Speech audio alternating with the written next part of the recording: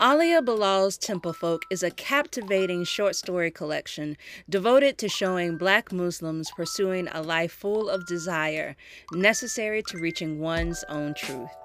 This debut serves as a compelling means for America to recognize and acknowledge the historical significance of Black Muslims within the country's tapestry. Bilal's origin story into the publishing world is like nothing we've ever heard. She shares with us how Temple Folk received a book deal before she even had an agent after taking a chance on a tweet from a young up-and-coming senior editor at Simon Schuster. Bilal also talks to us about the inspiring works of Edward P. Jones and the tearful, full-circle moment when her work was met with his praise. Stay with us for another episode of the Vulgar Geniuses podcast.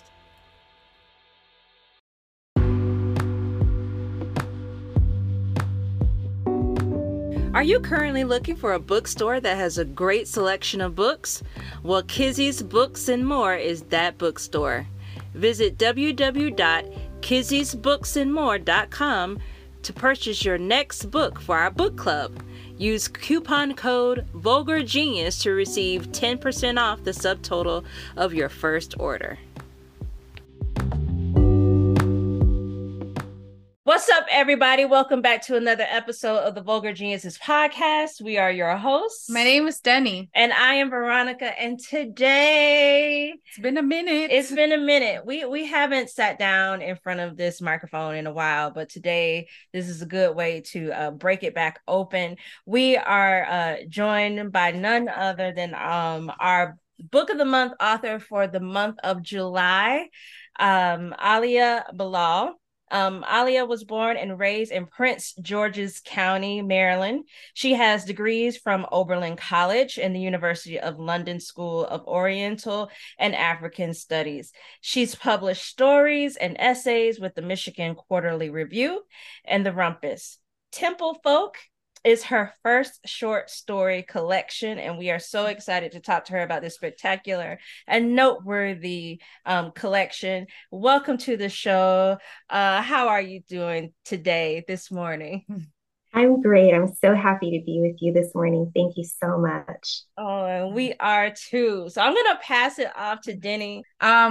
So, looking down at your little Instagram page, you have gone to a lot of places. Well-traveled girly, as they would call it. What is one of the best places you have traveled to?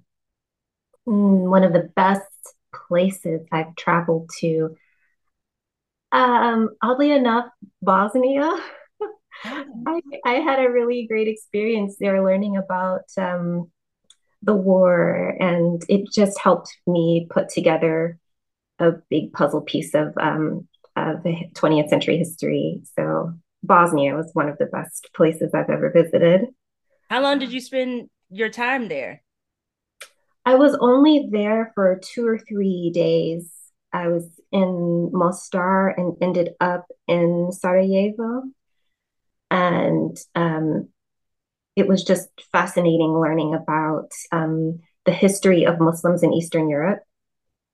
And interestingly enough, it finds its way into Temple Folk. I just became very, very interested in learning about how the Muslims arrived there and stayed there, remained there, and the interesting ways that Islam is expressed after the war. The ways that people relate to their Muslim identity in Eastern Europe is very interesting.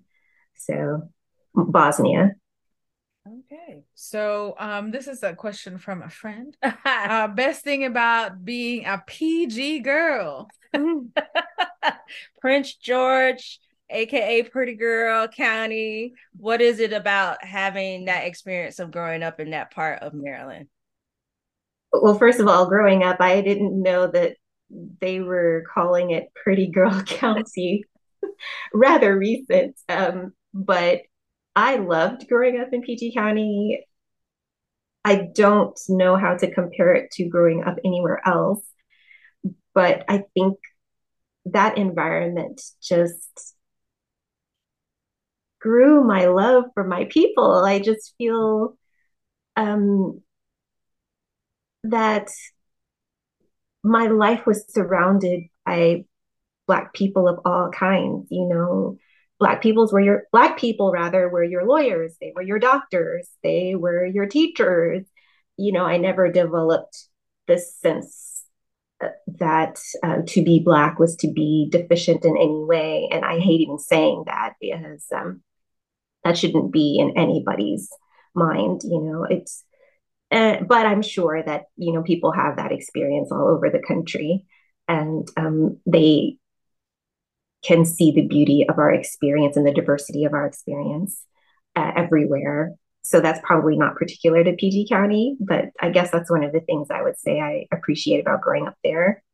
I was fascinated by this because when I first saw you, this was this video that you were talking in Mandarin. And my husband is Chinese, but from Hong Kong, his parents, so they speak Cantonese.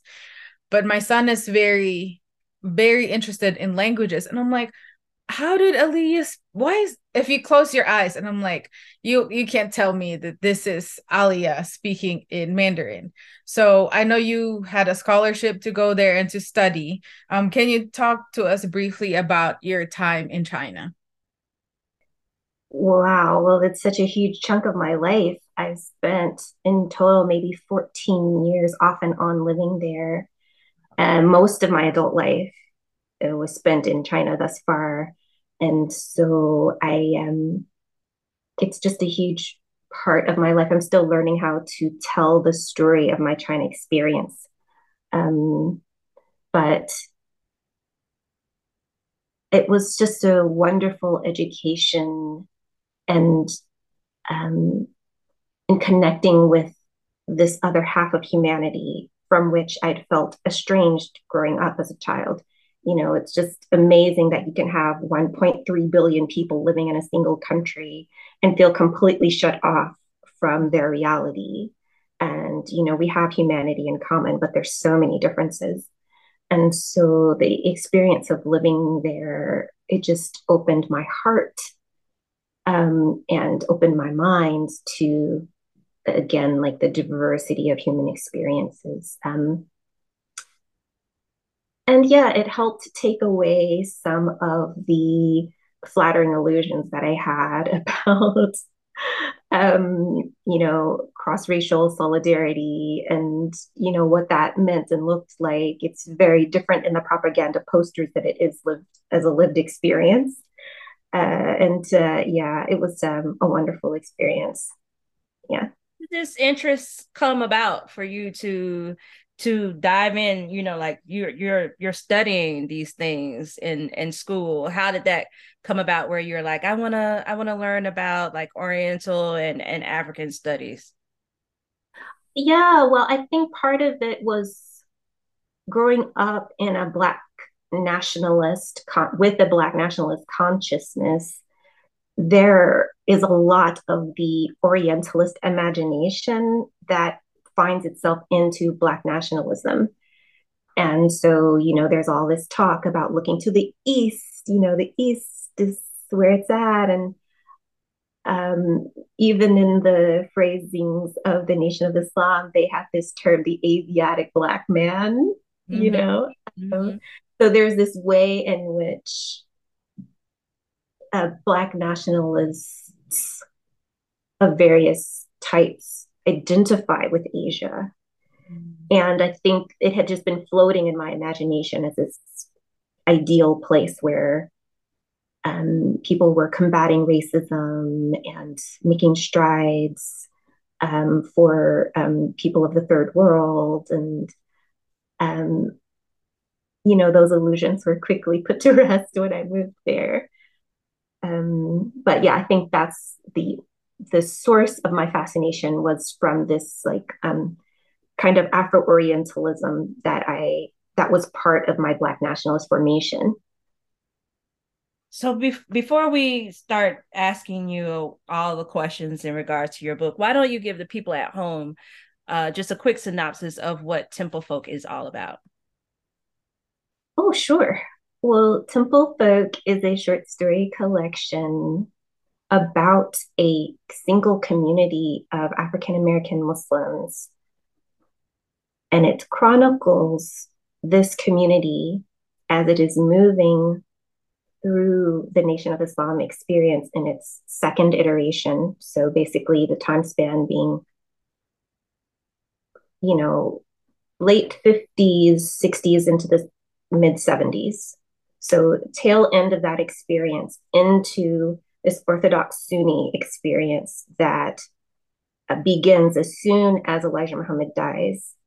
Elijah Muhammad's son, Worthdeen Muhammad, assumed the reins of nation leadership when his father died in 1975, immediately thrusting the community that remained, the community that didn't scatter and flee, into the Sunni Orthodox reality. And that has remained the mainstream of the Black Muslim presence in the United States since then. Although in 1981, the nation was resuscitated under Louis Farrakhan. This book, what I will say is that it is not about the contemporary nation. It does not deal in any way with Farrakhan's nation. It only intimates or flirts with the idea that it has been resuscitated, but we don't talk about the contemporary nation. This is a community of African American Sunni Orthodox Muslims reflecting back on their experiences in the Nation of Islam. And yeah, and that's in summary, Temple Folk.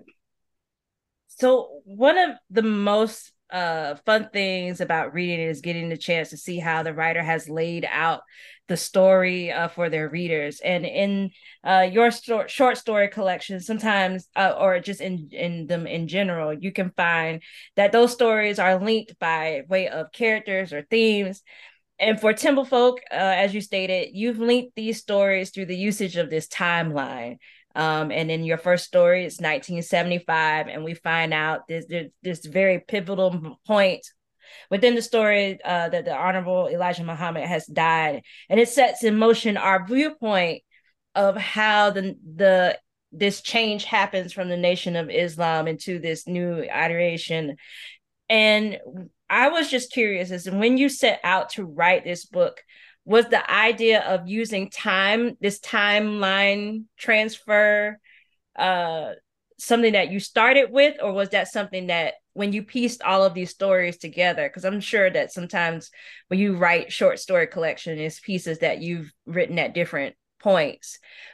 Did you know that you wanted to start and work its way up all the way to present day, or was this something that you just was like, oh, this works, how I've laid this piece out? I think it was a happy coincidence that it worked out that way. I think my intention was to anchor the stories to history.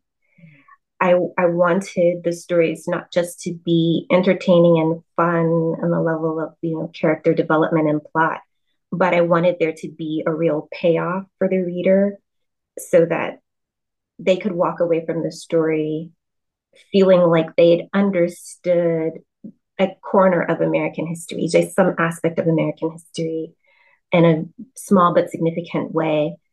And yeah, just arranging the order of the stories, it sort of worked out that there was this continuum effect. But no, going into it, that wasn't my intention, no.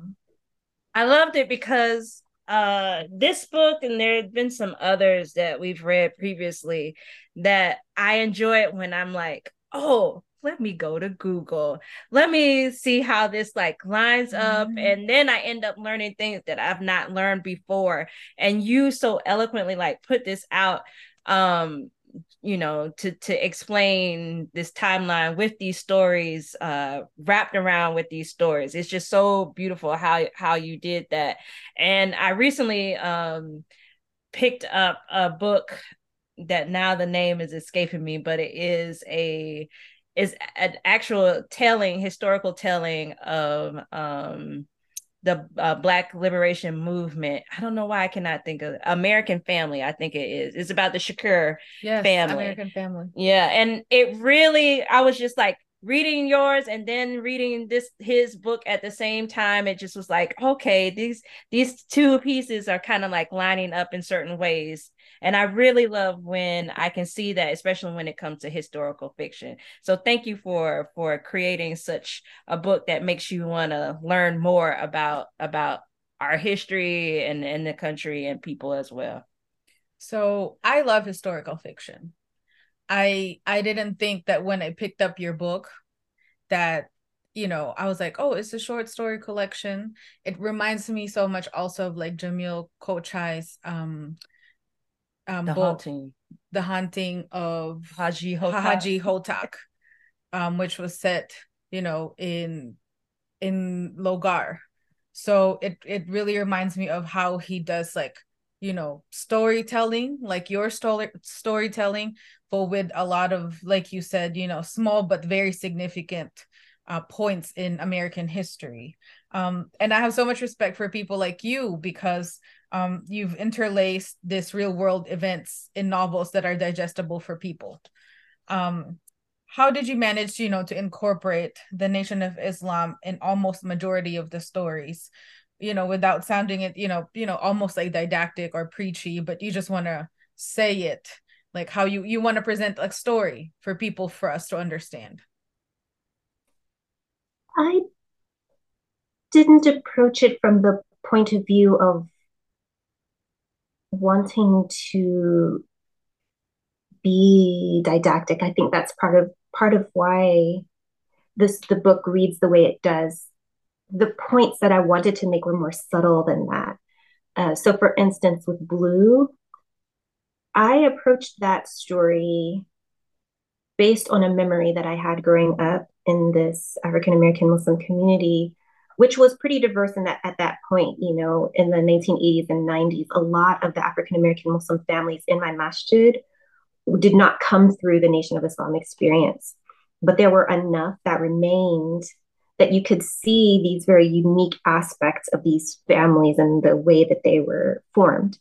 And one of the things that I noticed was this pattern of nation men marrying very dark skinned women. And those families always stood out because you could see. And so I thought, this is something I've never seen captured in literature. Um, the way that the Nation of Islam really helped accelerate a reformulation of the way that we understand the beauty of dark skin. It really is the Nation of Islam that helps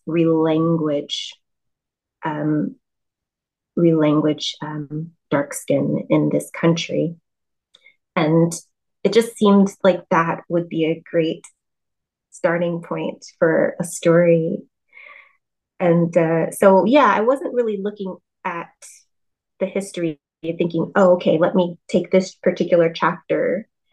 It was something more on an emotional level that I wanted to capture that sort of linked itself to some historical episode. Yeah. Yeah, but it was wonderfully done because you don't feel like you're learning, but you are. And you don't, because like you use the heart before the mind when I think, in your stories, like you touch the heart first, and then after you finish the story you think of like, oh, I just read something very important in history, and yet I've been captured, I don't even know it. And I think that's the beauty of your stories. And another thing I love about your stories is that you have centered the lives of this Muslim woman. you know it's very reminiscent of Deja Filios, Secret Light of Church Ladies, which we also love. The characters in your stories are multifaceted, they're very significant and celebrated. Can you talk more about the importances of highlighting these stories specifically within the Islamic faith? Oh, yes. The importance of it is that it's never been done, Yes. Yeah. never read about these lives in a way that was truly literary and worthy of the subject matter. You know, it was just very important to me as I was teaching myself how to write that I set a very high bar because growing up in these spaces, I felt the dignity and the love and the beauty of the experience, understanding that the way I experienced that this world so different from the way that it is understood and spoken about in the popular media. And it was just important for me to make my own intervention aesthetically to make the case that this is a dignified group of people who are simply trying to recover a sense of their own worth, you know?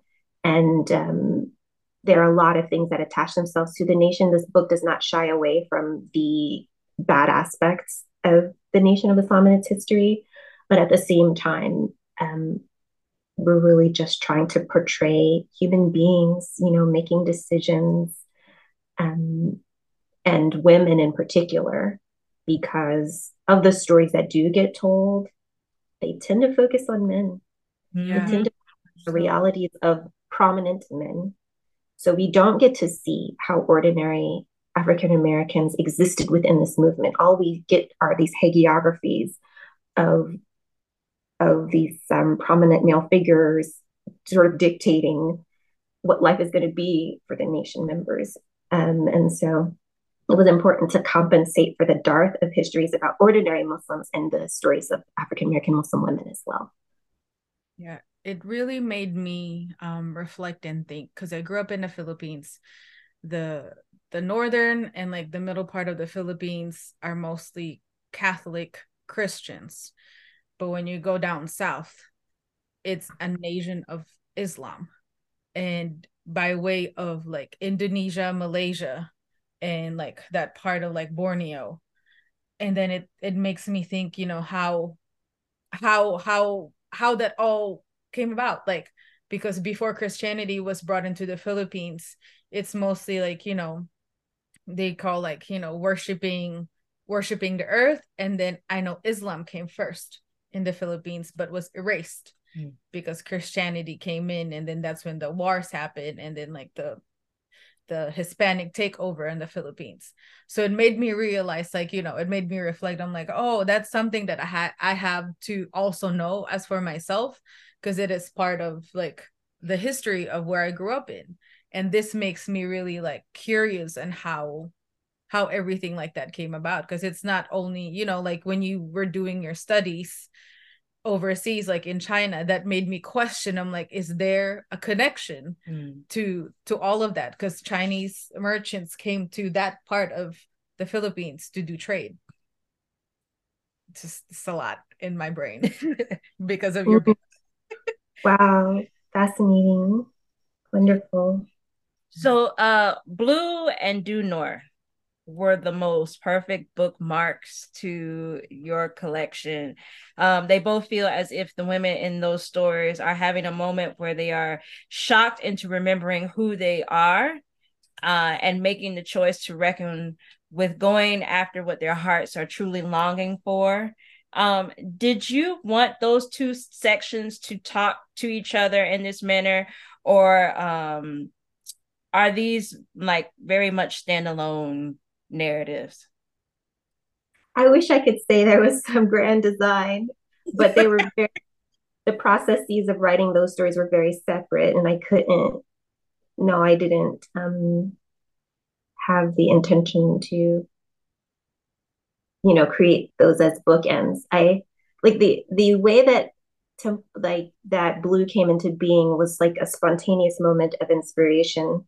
I was speaking to my agent and telling him that I'd always wanted to write a story about dark-skinned women and coming into a sense of their own beauty.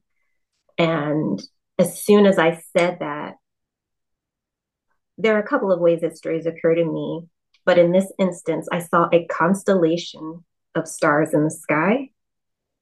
And it was so clear. Like I saw the path. All that I had to do was connect the dots and fill in the colors. It was so clear to me. The entire outline of that story came so quickly, and I wrote it in a month, I think. Due North was a very different process, and it happened a year after I wrote Blue. I had been struggling because I had the idea in my head, like, I want a story about XYZ. a story that sort of chronicles this entire history in one little chunk. Christianity moving into Nation of Islam, Nation of Islam moving into Sunni Orthodoxy, and beyond, right? I wanted a story that could do that, but I was having the hardest time putting together a set of characters, a situation, a plot that could encapsulate all of those ideas. And so after meditating on that for 8 months, it came to me just like that. And I wrote Due North in 2.5 weeks. So it came very quickly. And again, like there was a year's space between the writing of Blue and Due North. So they don't really have any sort of connection other than this theme of movement, which ties all of the stories together, I think. Yeah. This is just a wonderful book, especially when you're like, no, I didn't intend to do that, it just happened, because that just shows how well written this collection is, to be able for someone like us to say, oh, I wonder if it's this reason why she wrote it this way, and to know like, no, it just happened like that. Like, you are really good. This book is amazing. Like, I've been trying to hold myself because I don't want to interrupt you talking. But I think this is why we love talking to writers, because we understand like how you thought about things. And this makes, reading your book and understanding your book even more worth it, because it was so hard for me to like, usually I love short story collection. If I could read short stories until I die, I would. But, there are also other books that needs to be celebrated. But I always try to pick like, oh, my favorite story was this. It was very hard for me to like pick one from your short story collection. And that is like something that's, uncommon for me. Like, that's why I asked for the book. And I'm like, let me just look at the stories. Because I'm like, do I really not have like maybe like two favorites? I'm like, it's so hard to pick.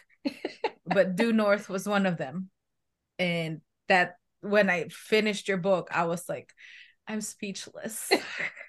Wow, thank you. That's the best, the most gratifying thing you could ever possibly say. I'm sorry, I just want to clarify something. There was an organizing idea behind the whole book. Mm-hmm. So all of the stories were filtered through this idea of a continuum of religious experience. Um,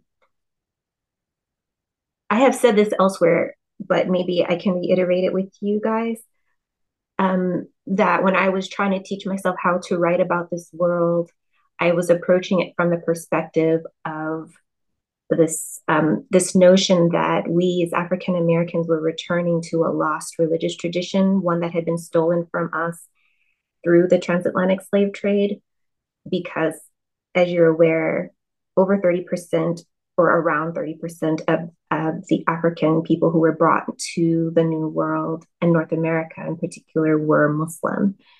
And so as a child, that idea had always been, inculcated in my head that you're restoring our former religious identity. And the writing made clear that that was not what was happening. That was not actually the process that we were undertaking, that in fact, we were just moving from one idea into the next idea into the next. It was a continuum. And so Islam and the African American religious experience represents one point on a longer trajectory of ontological engagement. Like the questions will continue for all of the subsequent generations. Islam will no longer be satisfying to the upcoming generation. And then whatever that generation finds, their kids will not be satisfied with their own religious notions. So every generation finds its own expression, its own unique way of wrestling with the fact that we're here, wrestling with this idea of origins and this idea of where we're going when we leave, and so when I got that, the stories came, and all of those stories are informed by that basic idea, that basic notion.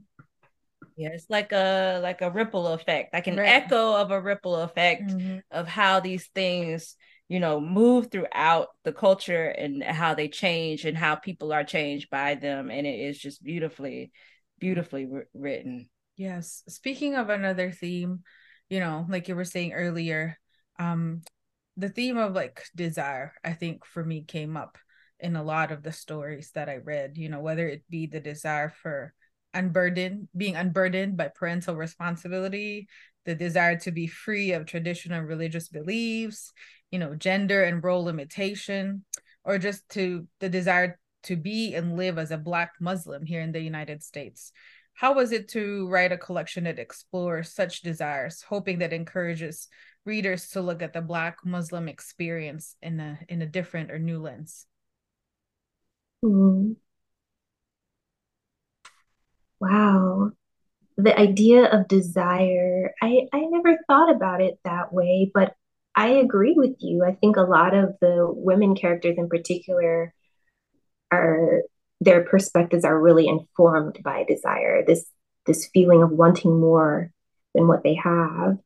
And I don't write about my life. There is nothing autobiographical about these stories. I don't really show up in this book, but there are traces of my experience in the characters, and that might be one of them. So the idea of desire really captures the feeling I had growing up in these communities. And I'm very sensitive about this, the way that I say this, and I don't want to be misunderstood, though I'm sure people will misunderstand me. Um, I had a wonderful, loving experience growing up in an African American Muslim community. However, the realities that shaped my experience are the same kind of realities that shape the experiences of women in religious communities across any number of traditions, which is that we make up large numbers of these communities and yet have very little power and very little say so in dictating what happens in our communities. And that just planted a seed in me and an awareness in me that not only I, but a lot of the women in my sphere were coping with this sense that we wanted more. We wanted more. And I think it sort of just comes out um, in the stories because of that. What was the hardest story that you had written for the collection? Hardest to write for you? Mm, I think Janaza was the hardest because at the time that I was writing that, I was still new to writing, and I was trying to teach myself how to write men in a way that was at least convincing to me. And I labored over that story, just trying to get the tone right. I just, it was very, very important to me that he read very, very male. Um, but also that story is one of my frankly, it's one of my favorite stories in the book because it accomplishes so much, and I don't think it's even 6,000 words. Um, that was very challenging, teaching myself how to write Harold, because it's not just a matter, obviously, of putting words on the page. You have to like occupy a male interior and fill out his perspective and make some decisions about how men relate to their worlds and what are the things that they notice and how do they make decisions. And yeah, that was the hardest, honestly, the hardest story in the book. It was the second story I had written. The first story was Woman in Niqab, and Janaza. Oh God, that was a real slog. Yeah, the end part, the ring toss at the end part, I'm like, what? I'm glad that you talk about the difficulty in encapsulating like the male voice, because I think a lot of times we forget that you have to be in that space of like, how do you want these characters to be written? And it is one of those things where you realize like you can see it when you're watching a movie and you're like, a girl would never say those things. Who wrote this? And then you go back and you realize, oh, like, okay, this is That makes somebody who sense. has not done the work to really like find out exactly how somebody would respond to a certain thing or a certain experience. And yeah, so I'm glad you talked about that struggle that you had with trying to make sure you had it down right, because it's important, even though if it's a story that's dominated by women, you still want to be able to make everyone sound like how they're supposed to be. Your publishing story is unlike anything I've ever heard. Will you share with our listeners how it came to be that your work found its way to Simon and Schuster? Yeah. Oh my goodness. I every time I think about this story, I just feel so overwhelmed with the way that life is, the way that life can change from being one way to another, just in a matter of a few minutes. And so, um, short and sweet version.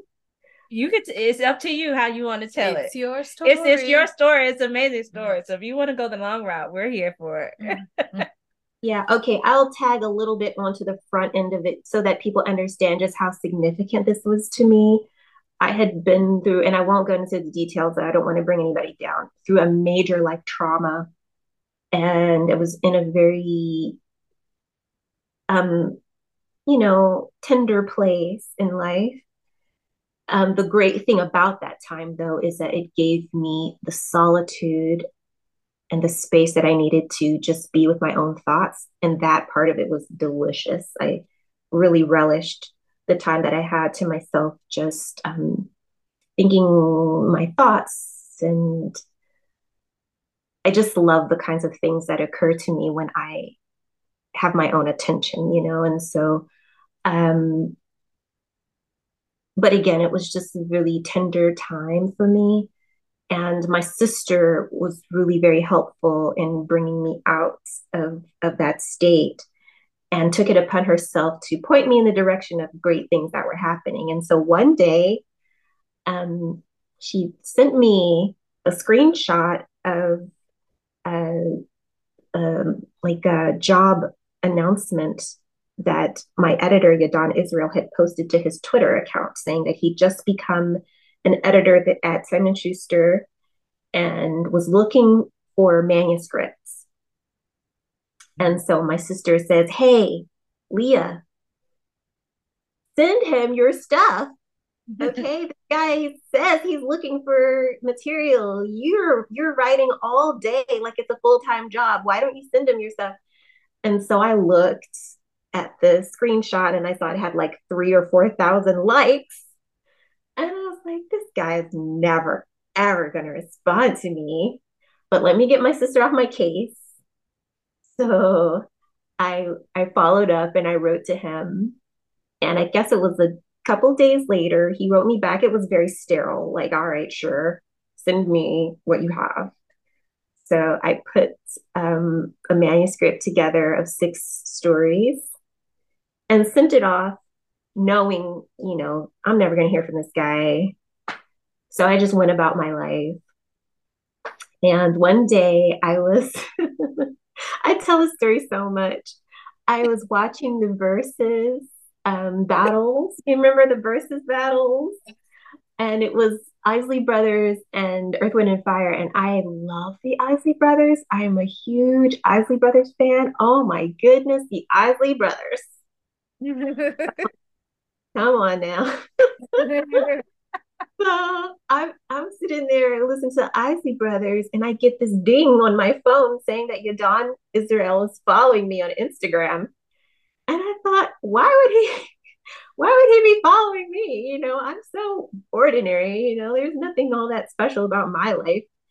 I didn't think anything of it. So I just went back to, listening to the Ozzy Brothers, and I was grooving. And so 5 minutes after that, I looked in my email, and in the email, I didn't even read the subject, the title of the email. I just started reading the body of the message, and he's saying all of these glowing things about my writing. And then I finally read the subject and it says, I want to be your editor. And I was officially the first person he chose in his career as an editor. And I didn't have an agent. I did not have an MFA. I didn't have any of the polish or whatever other kinds of things that people tend to have when they're entering into this world. But there I was being plucked from obscurity and given this opportunity, sans all of this stuff. And so, again, like I was in this tender space and it felt like I was surrounded by clouds every day.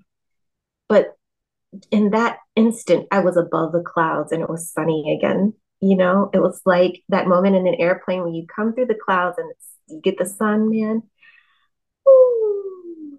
It was just this wonderful feeling of like, wow, this life isn't done with me yet. I'm still here. I'm still holding on. And so, because of the way it happened, and I'm sorry, like you're letting me go on, Yes, it's a beautiful because story. Please, please. thank you.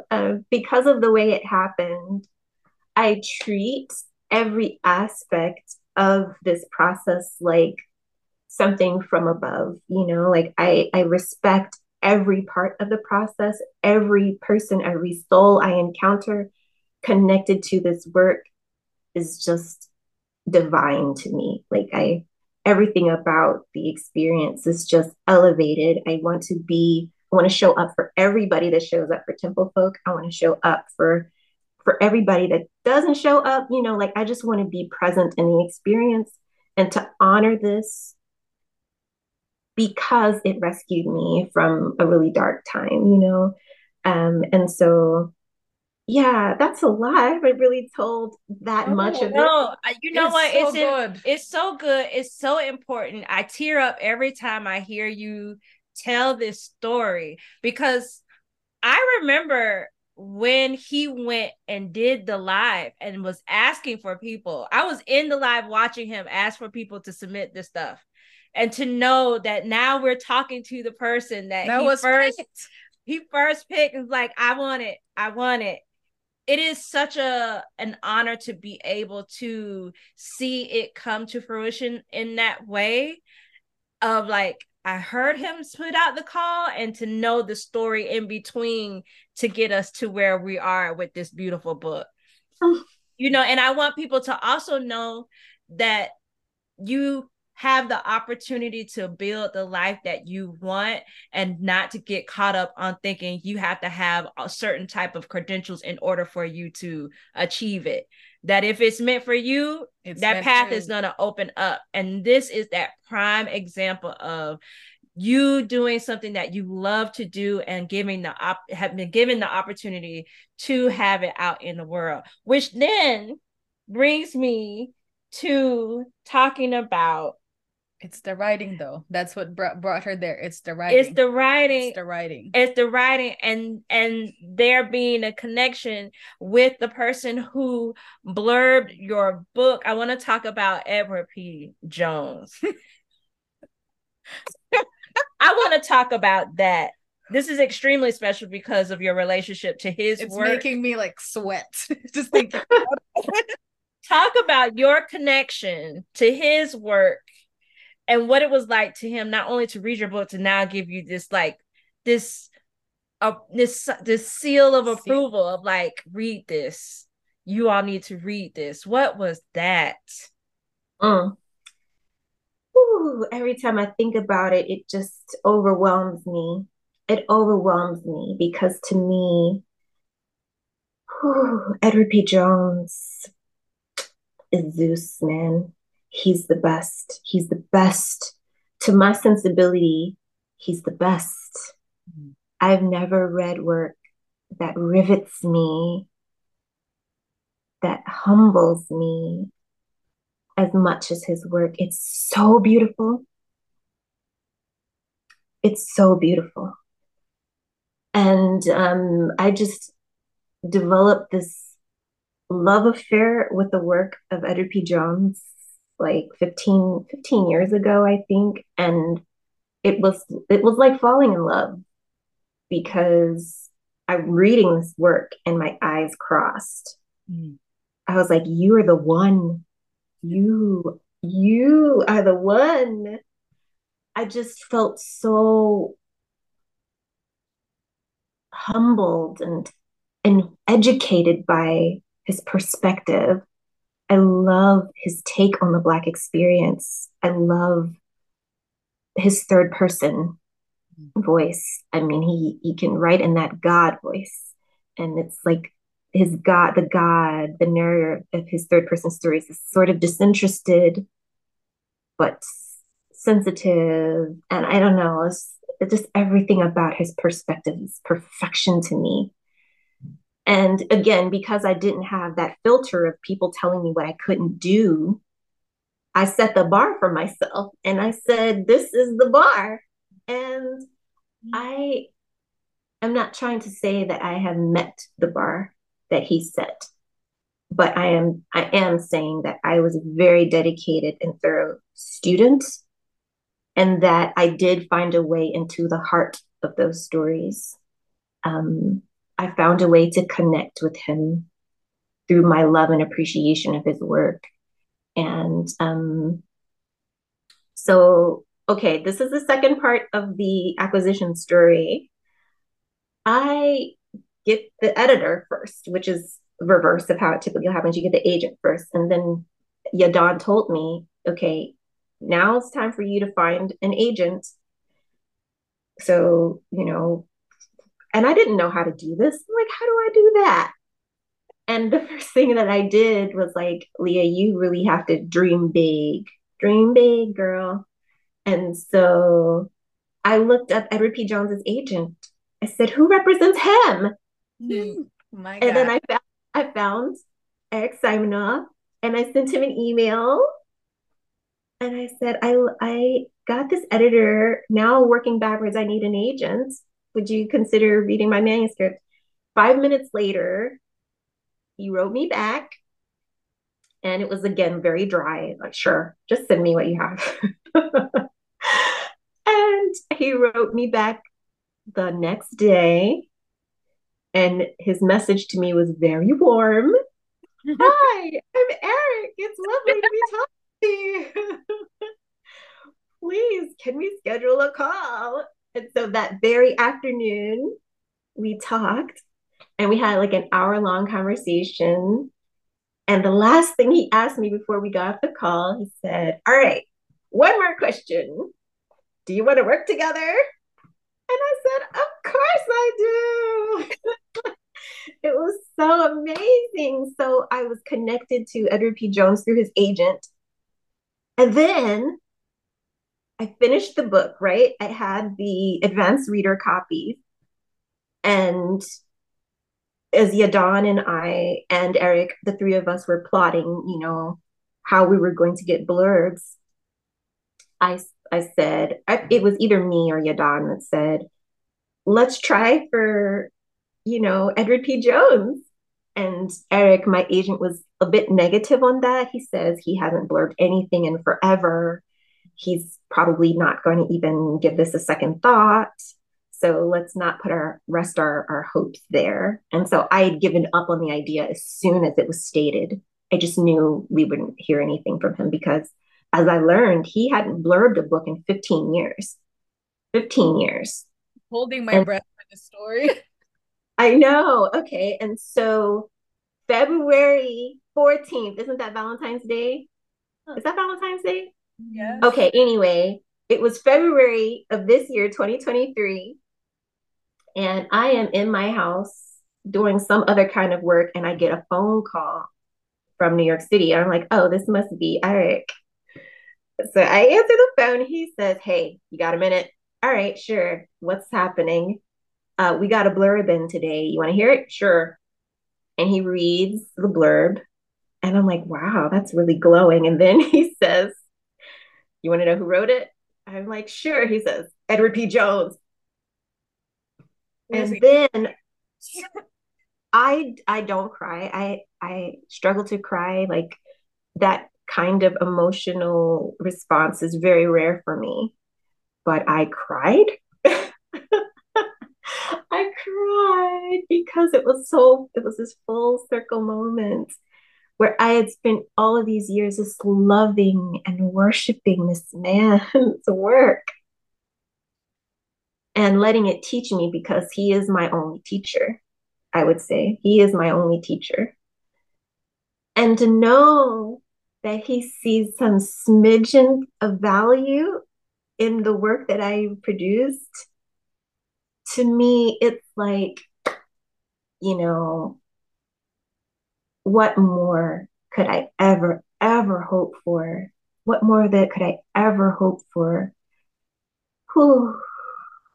It was just so profoundly meaningful to me that this man who is really about the work, as am I, like all this other stuff does not matter to me as much as showing up on the page and bringing it, bringing it to the page. Like I'm about that page.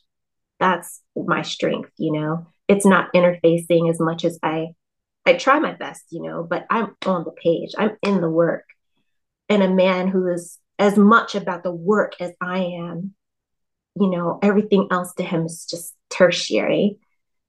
For a person who's as serious about this craft as he is, to see the value in what I do, it just means the world to me. It means the world to me. So I feel like I really am on the path, I really am on the path. And his endorsement confirms that for me. Yes. We're gonna close this out in a couple of questions, and I want to ask you.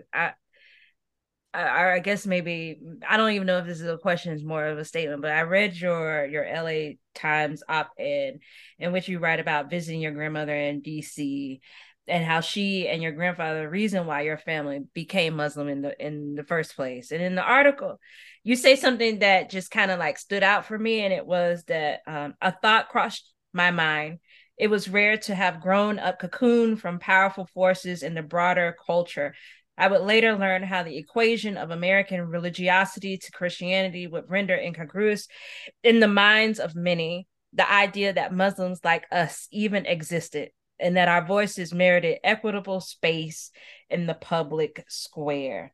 And when I think about what it is to be Black and Muslim in America and how far reaching even to those who might not even have ever put a foot in the mosque, had any idea of how it has affected our lives as Black people. It is huge. And I'm just curious, is what do you want people to take away from reading this book about these multifaceted lives of being Black and Muslim in America? The major thing that I want people to take away from this book is an appreciation of Temple folk as an aesthetic achievement, not so much as a sociological survey or anything like that. The stories outside of what they impart in terms of the history, they're just good stories. That's really the main takeaway that I want people to have with this book. But also to understand that we have ways of conceiving of what it means to belong to a culture, and that the culture itself is always trying to educate us to broaden our notions, because our notions are always, in every culture you encounter in the world, never quite encompass the full breadth of what it means to be that thing. There are always pockets and niches and experiences that don't find themselves into the dominant narrative that are equally authentic to that experience. And this is an example of that in the American literary landscape, that we have ways of conceiving of Americanness, of conceiving of what it means to be the folk, what it means to be authentic to this cultural space, But what this book is doing is really challenging people to see these characters as anything but American. This is a culturally distinct space, no doubt, clearly. But at the same time, it is authentically American, and not understanding it leaves out a huge chunk of the American experience from your understanding of what it means to be here. Because if you don't understand the world of temple folk, how are you engaging with hip hop in a meaningful way? Exactly. Yes. How are you engaging with the Black power struggle in a meaningful way? How are you engaging with the history of Black dissidents in a meaningful way? How are you coming to grips with the righteous indignation that Black people feel about the ways that we've been treated in this country in a meaningful way? This world encompasses all of that. And if you don't have an appreciation, a way of approaching it, you're only going to see it as ugly. You're only going to see Black pain, Black anger as something that's irredeemable, when in fact, it's only expressed because we know of our own humanity. We know that we are deserving of good things. And in this community, I feel like people were trying to shield my generation from the worst of what they had experienced in those times. And you need that firewall. You need that firewall of just a really intense, strident message saying, no, we're not going to take it. And so how do you dignify that? Temple Folk is just trying to show that these are just people trying to live their lives, trying to experience some beauty, trying to see beauty in themselves. Um, and it's a huge part of the American experience that nobody talks about because of the epistemic violence that surrounds the Nation of Islam and all kinds of Black dissident movements. Where I'm sorry for going on. Oh no, but we live in a culture that has a really hard time wrestling with the fact that Black people have a right to be upset. Right. And so anybody that expresses any kind of dis-ease with our condition in this country is framed in a certain way. And so this movement is framed in a certain way that denies the people that went through it their humanity. And so that's part of the project of this book as well, is just restoring a correct view that, yes, it was complicated. It was abusive. It was a lot of bad things. But at the same time, there was an intent to help, Black people move forward and recover a sense of wholeness. Yes. Thank you so much for that. Before we let you go, that was beautiful. Yes. Sentiment. Before I hop into the last part of our need question. a moment of silence to absorb all of that, because it's very true. Yes. So what we like to ask of everybody that comes on the show, and you have two choices. You can either give us your top 5 favorite books of all time, which we know could change time you get off this Zoom, or the top 5 books that you feel like you really want people to know about that might not be getting its shine, or that you're really excited about, but just let us know what those might be for you, or a combination, or a combo. Okay, so top 5 books. Lost in the City by Edward P. Jones would be up there, probably number 1. Toni Morrison's Song of Solomon would be up there.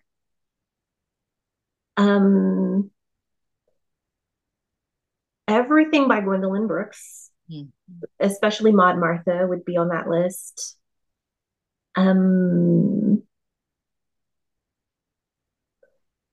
Fiction, right?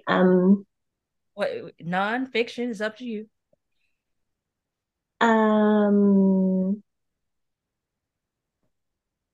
There's so many great books. This is really hard. It's like you're breaking up with each one of them if you don't if you don't pick them. That's 3, right? Yes. All in Hagar's Children. That would be the 4th.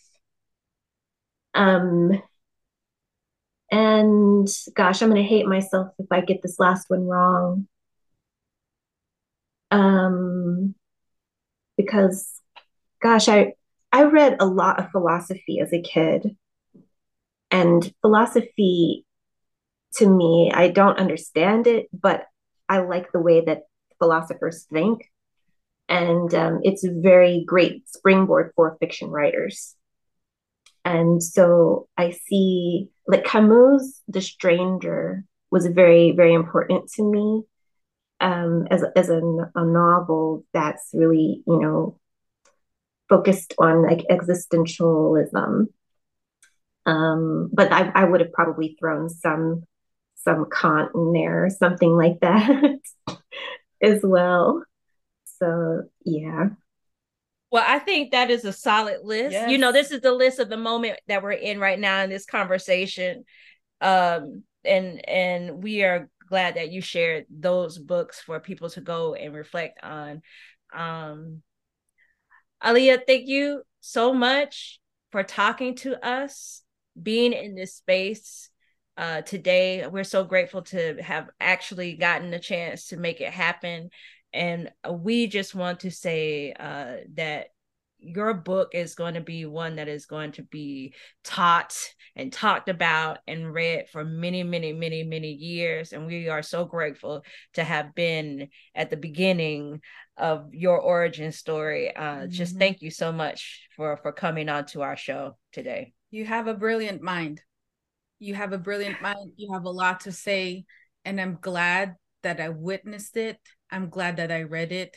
Thank you for being so intricate, so purposeful, so very diligent in putting this book together for people to understand, for people to know, just for people to be able to consume, and for them to have an understanding that the world doesn't stop from their point of view. That in order to live in this country, you need to learn everybody's story. Like you can't function in this country by yourself. You can't function in this country in whiteness. You can't function in this country with patriarchy. Thank you for this book. You are wonderful. Thank you for this time. Thank you for being with us. I'm so grateful. I'm so connected to you. Thank you so much for this opportunity.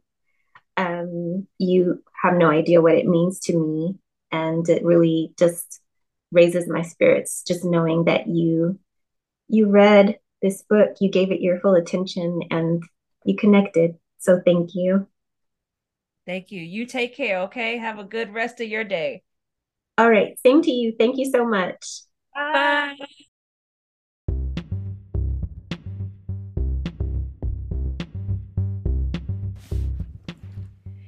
If you haven't heard about Anchor by Spotify, it's the easiest way to make a podcast with everything you need all in one place. Let us explain. Anchor has tools that allow you to record and edit your podcast right from your phone or computer. When hosting on Anchor, you can distribute your podcast on listening platforms like Spotify, Apple Podcast, and more. It's everything you need to make a podcast in one place. And best of all, Anchor is totally free. Download the Anchor app or go to anchor.fm to get started.